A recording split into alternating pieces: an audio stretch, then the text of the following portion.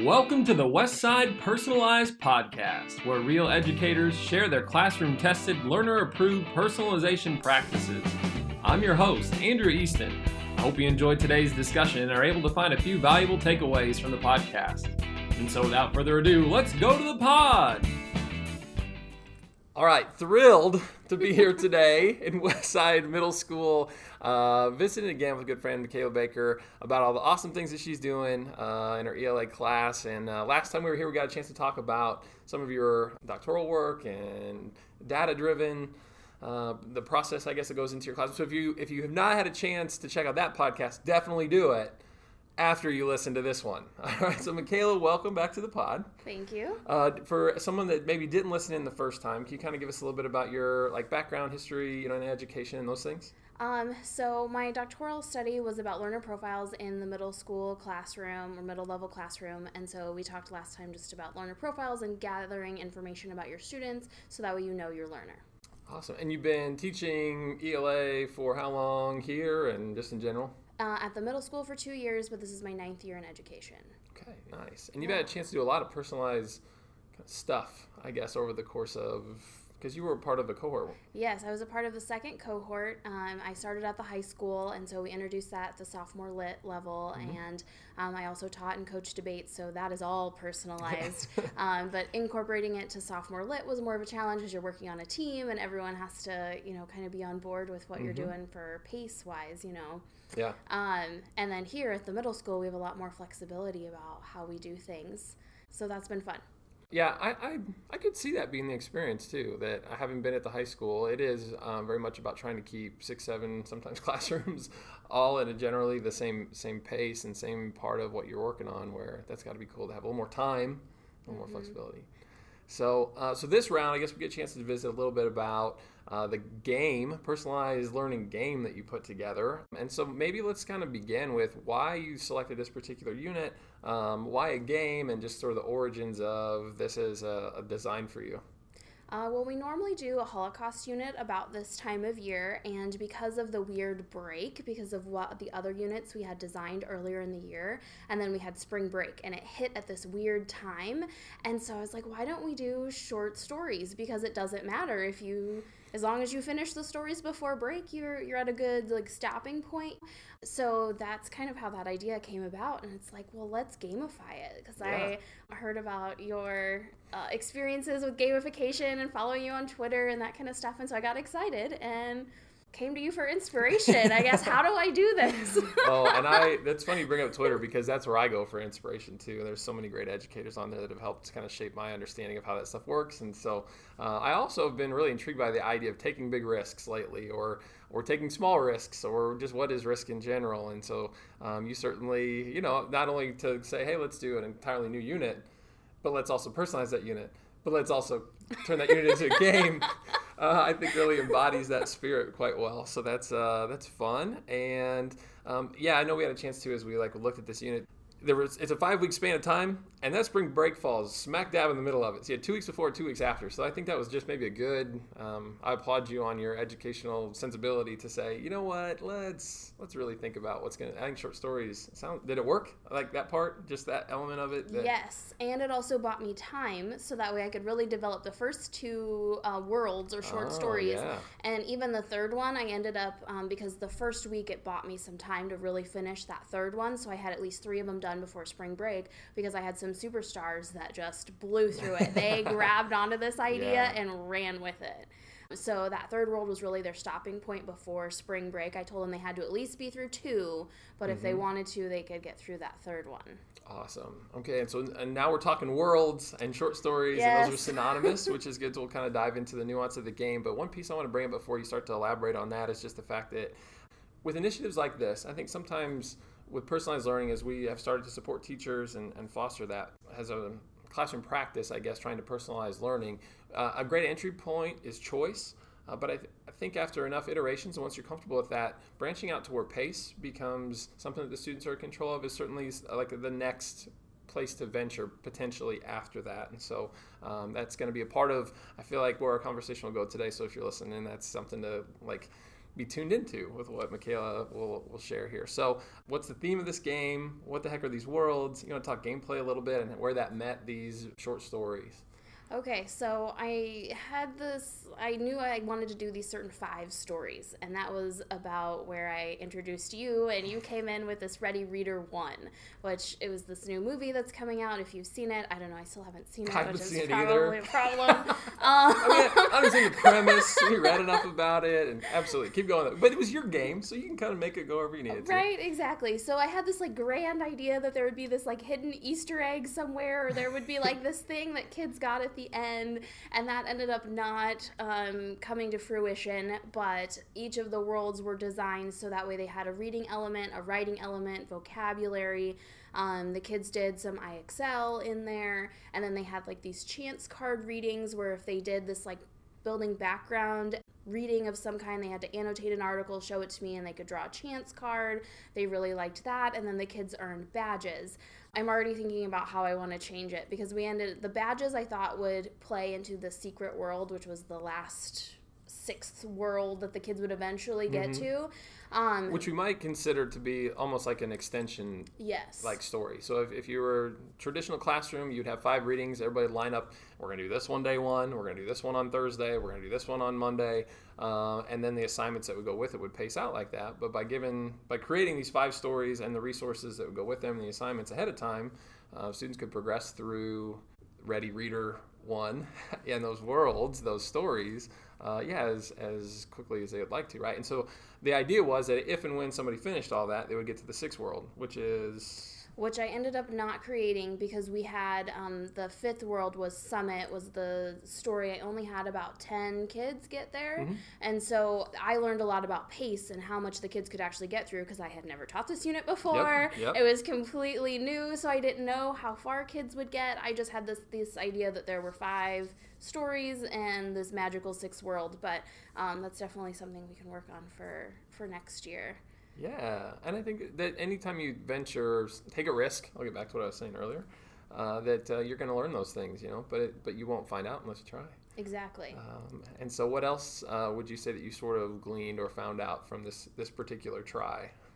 The kids needed something where I don't know if like we've done stamp sheets before where the kids like have something like physical where they have like their tasks. I put it more on the kids this unit to kind of keep track of their own system. Kind of like progress through these worlds and checking the boxes in each kind of thing. Yes, and so I had like an overview sheet of the unit that I shared with the students, and a lot of them used that. And then they like highlighted, or they had their own system of how they kept track of what they did. But I still had some students that struggled with, okay, well, what do I need to do next because of the pacing piece of it? Because they did have that choice where it was a little ambiguous for my co-taught classes. So we had to do a little more scaffolding as we got through that. Like, okay, here's your sheet. Yeah. Okay, this is the first thing you do. This is the second thing you do. But for the most part, the majority of kids, the majority of my classes did a wonderful job with it. They were able to keep track of their assignments and progress through the unit. So just thinking about that scaffolding piece for some of those kids, especially at this point in the year, you have a pretty good idea of which kids are going to struggle with pacing. Right. And then we also ended up modifying for some of those students too, like with the IXL, instead of getting to 80, they'd maybe have to go to 60. Okay. So modifying some of those things too and thinking about that a little bit more for the future. Yeah, and I want to like key in on this and super stress this, because that is why I think in large part why we do personalized learning. Okay, I think the choice creates engagement and ownership and interest. But the idea is that I would love every class to foster a sense of learner autonomy and student agency in such a way that can benefit them in other subject areas and for years down the line. And doing things like, how do I manage multiple assignments and keep track of what I'm responsible for, can look different to every student. And so I like in your explanation there, you're saying, we had some people did this and some people did that. And we also need to think about how we can, like, that is the place to start to extend your choices. Is to say, okay, well, these 3 didn't work for a very small number of folks, but there probably is some system out there that would be supportive of them with such an undertaking, which is life, right? Like get out of this system, and sorry, you're juggling a lot of things at a time. And so to be intentional about creating those experiences where they can develop those skills for whatever I think is a real value that I'm excited that you gave your students the opportunity to experience. And if they struggle with that, that's a worthwhile struggle to, it's a good fight to fight. And so that's great to hear. And this is a safe place to fail. Like, yes, this is a safe environment. Like, if you don't get it right the first time, well, I guess we're going to pick ourselves up and we're going to try it again. We're just going to keep going. And you know what's awesome is when you're not tied to the front as the educator, they have access to you for that support to the degree to which they're willing to express that and understand that you're there. I think it helps. We'll go with that. How do you feel like your time working in small groups or with individuals and that relationship piece? You're already, this far into the year. We're in May right now. So just to kind of like clarify, I guess, if you're listening later on, but what did that piece feel like compared to the traditional? Well, a lot of my units are personalized, so a lot of the time I work with the smaller groups of students, or I work one-on-one with a lot of the kiddos, but it frees me up from being the sage on the stage and me directing and the kids just absorbing to me being able to work with individual students, and it just allows me to get to know them as a learner so much better. And, okay, where are you struggling? Okay, this is your point of struggle, so then how do we get past that? Let's problem solve, or what is it that you need specifically? And I can help those individual students that are struggling, where my other kids that are ready to run, I'm not holding them back. Yeah.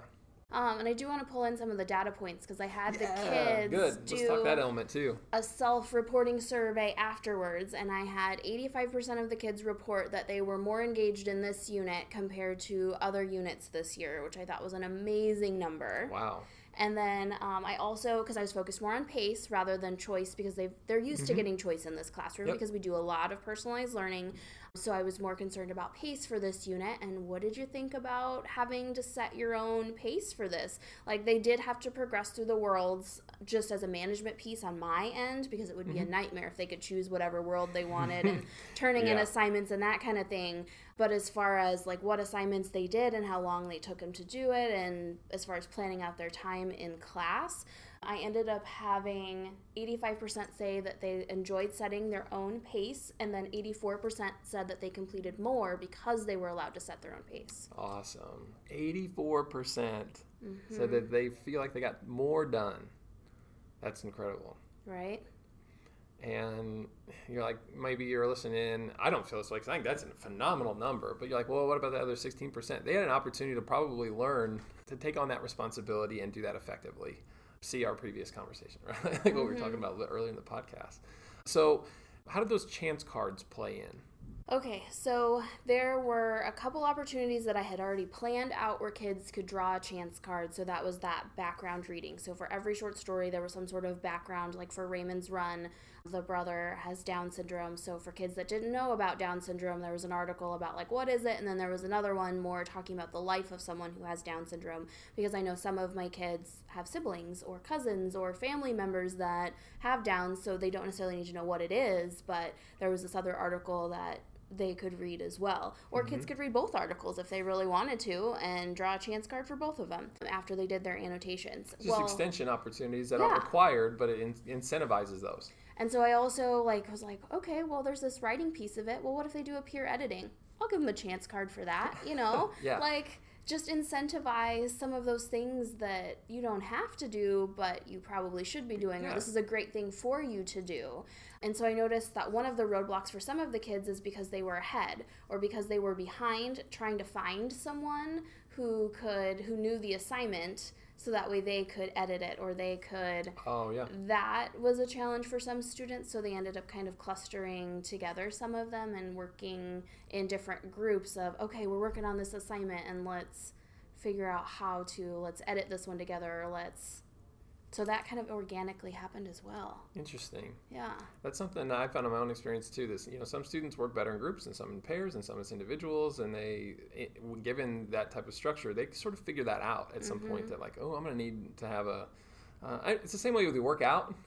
Like when you go to the gym, it's so nice when you have an accountability partner, right? And I think that can happen academically too. And some people don't need that and prefer to work individually, but that's interesting to hear that came out of this. Look what happens when you take a risk, right? When you might try something new and venture out there. So when they would get those chance cards in, like what could you use those for then? So, now we understand like how we attain those, but then how do you play them?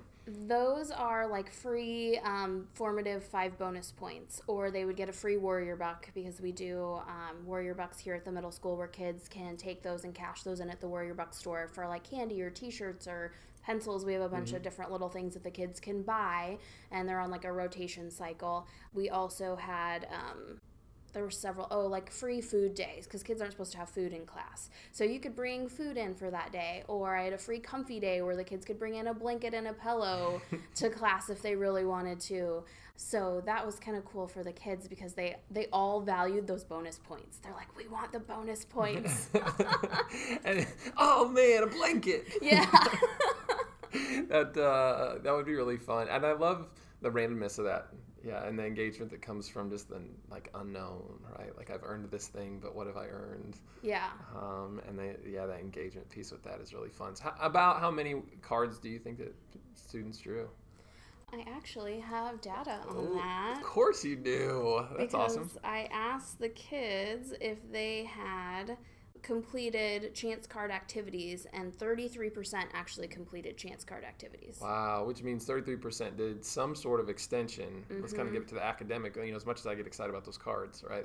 Just that simple card promising you can bring a pillow to class caused a third of the class to do something above and beyond. Or a free answer on the exit quest. That was a big one for them too, because I would give them bonus points if they ended up answering all of the questions correctly on their own. I was like, I'll give you 2 bonus points because you drew this card that said that you got a free answer. You didn't take advantage of the free answer, so.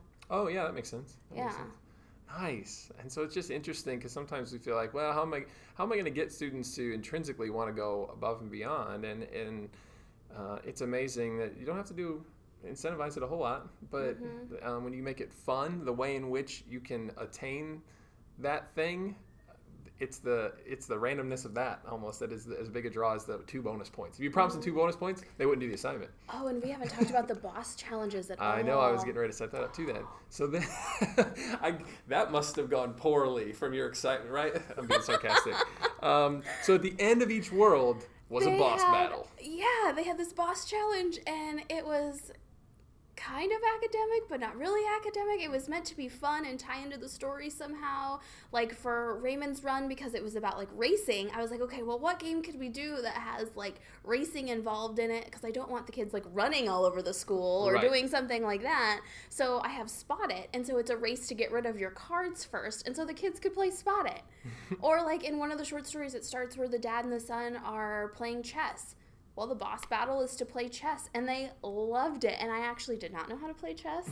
And I had students show me, and it was really cool to build that relationship with those couple kids that were, like, showing me how to play, and then, like, the kids that didn't know how to play, and they were, like, other kids were coming in and helping them, and just that classroom community was really cool to see. Nice. So I get through all my assignments in the world, and I get to this boss battle, and so who am I playing Spotted against or chess against?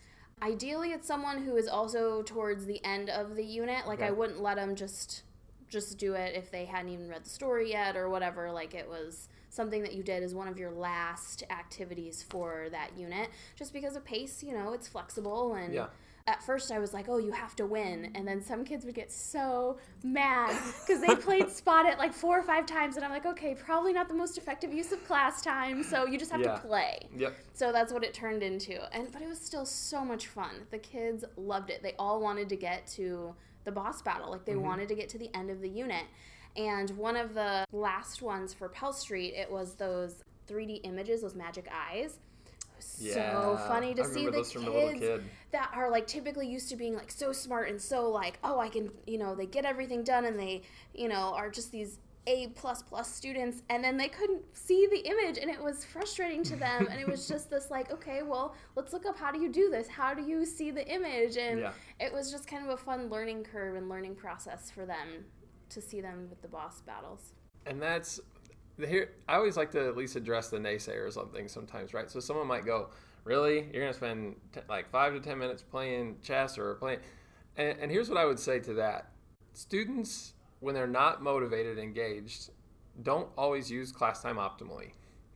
And so what I would contend is that motivational factor to I want to get into the boss battle, hopefully motivated them to work 5 or 10 minutes or more faster. And not that speed is what we're after, but I mean to be driven, to do well, to be focused, to and complete a task. And to see the other kids doing it and having fun doing it. Yes, and so that'd be the other thing too. So I think we make up that time on the front end.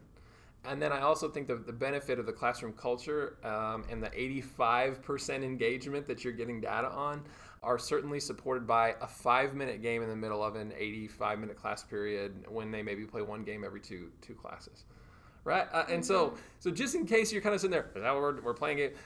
Yeah, for 5 minutes. You know what?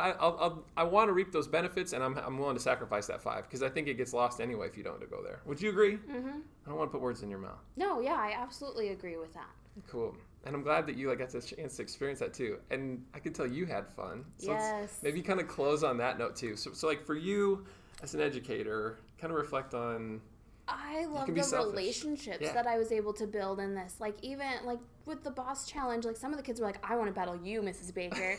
So we'd play chess together. We'd play Spot It together. And like having that one-on-one, I think the kids really valued that they had my time 100% for 5 minutes. Mm-hmm. And they loved that. And I loved it too, because it's that relationship piece. Even though we're in May, well, it was April, I suppose, when the unit was going on. But like, end of the year, still getting to know your kids, still building those relationships, because we still have now 18 days left. We got to still push through. So I just love getting to know the kids and spending more one-on-one time with them, not only academically, but then also more in a fun realm.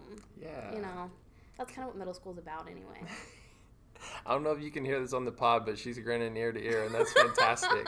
That's what you want. That's what we all sign up for, right? I mean, as much as we love our content area, and are passionate about academics, that relationship piece is really what you go home at the end of the day going, I'm making a significant positive impact on as many people as I can with my time, and thank you because it's more effort, it's a little more work, and I'm grateful that we have time with our personalized learning initiative to give 4 hours to those causes, but it still is a lot of stuff on the front end, but sounds like worth it. Yeah, totally worth it. That's 110% awesome. Worth it. Well, it sounds like we're going to have to double back and make some more games here at some point in time, and we'll share those out as those come up. But thank you so much for your time today, for sharing your story. If you're listening in, check out the resources. We'll try to maybe post some of this data and some of the other cool things that Michaela had a chance to incorporate into this unit so that you can learn from those things too. So again, thanks for your time, and we'll see you again on the pod, I'm sure, soon. All right. Thanks for having me. Yep.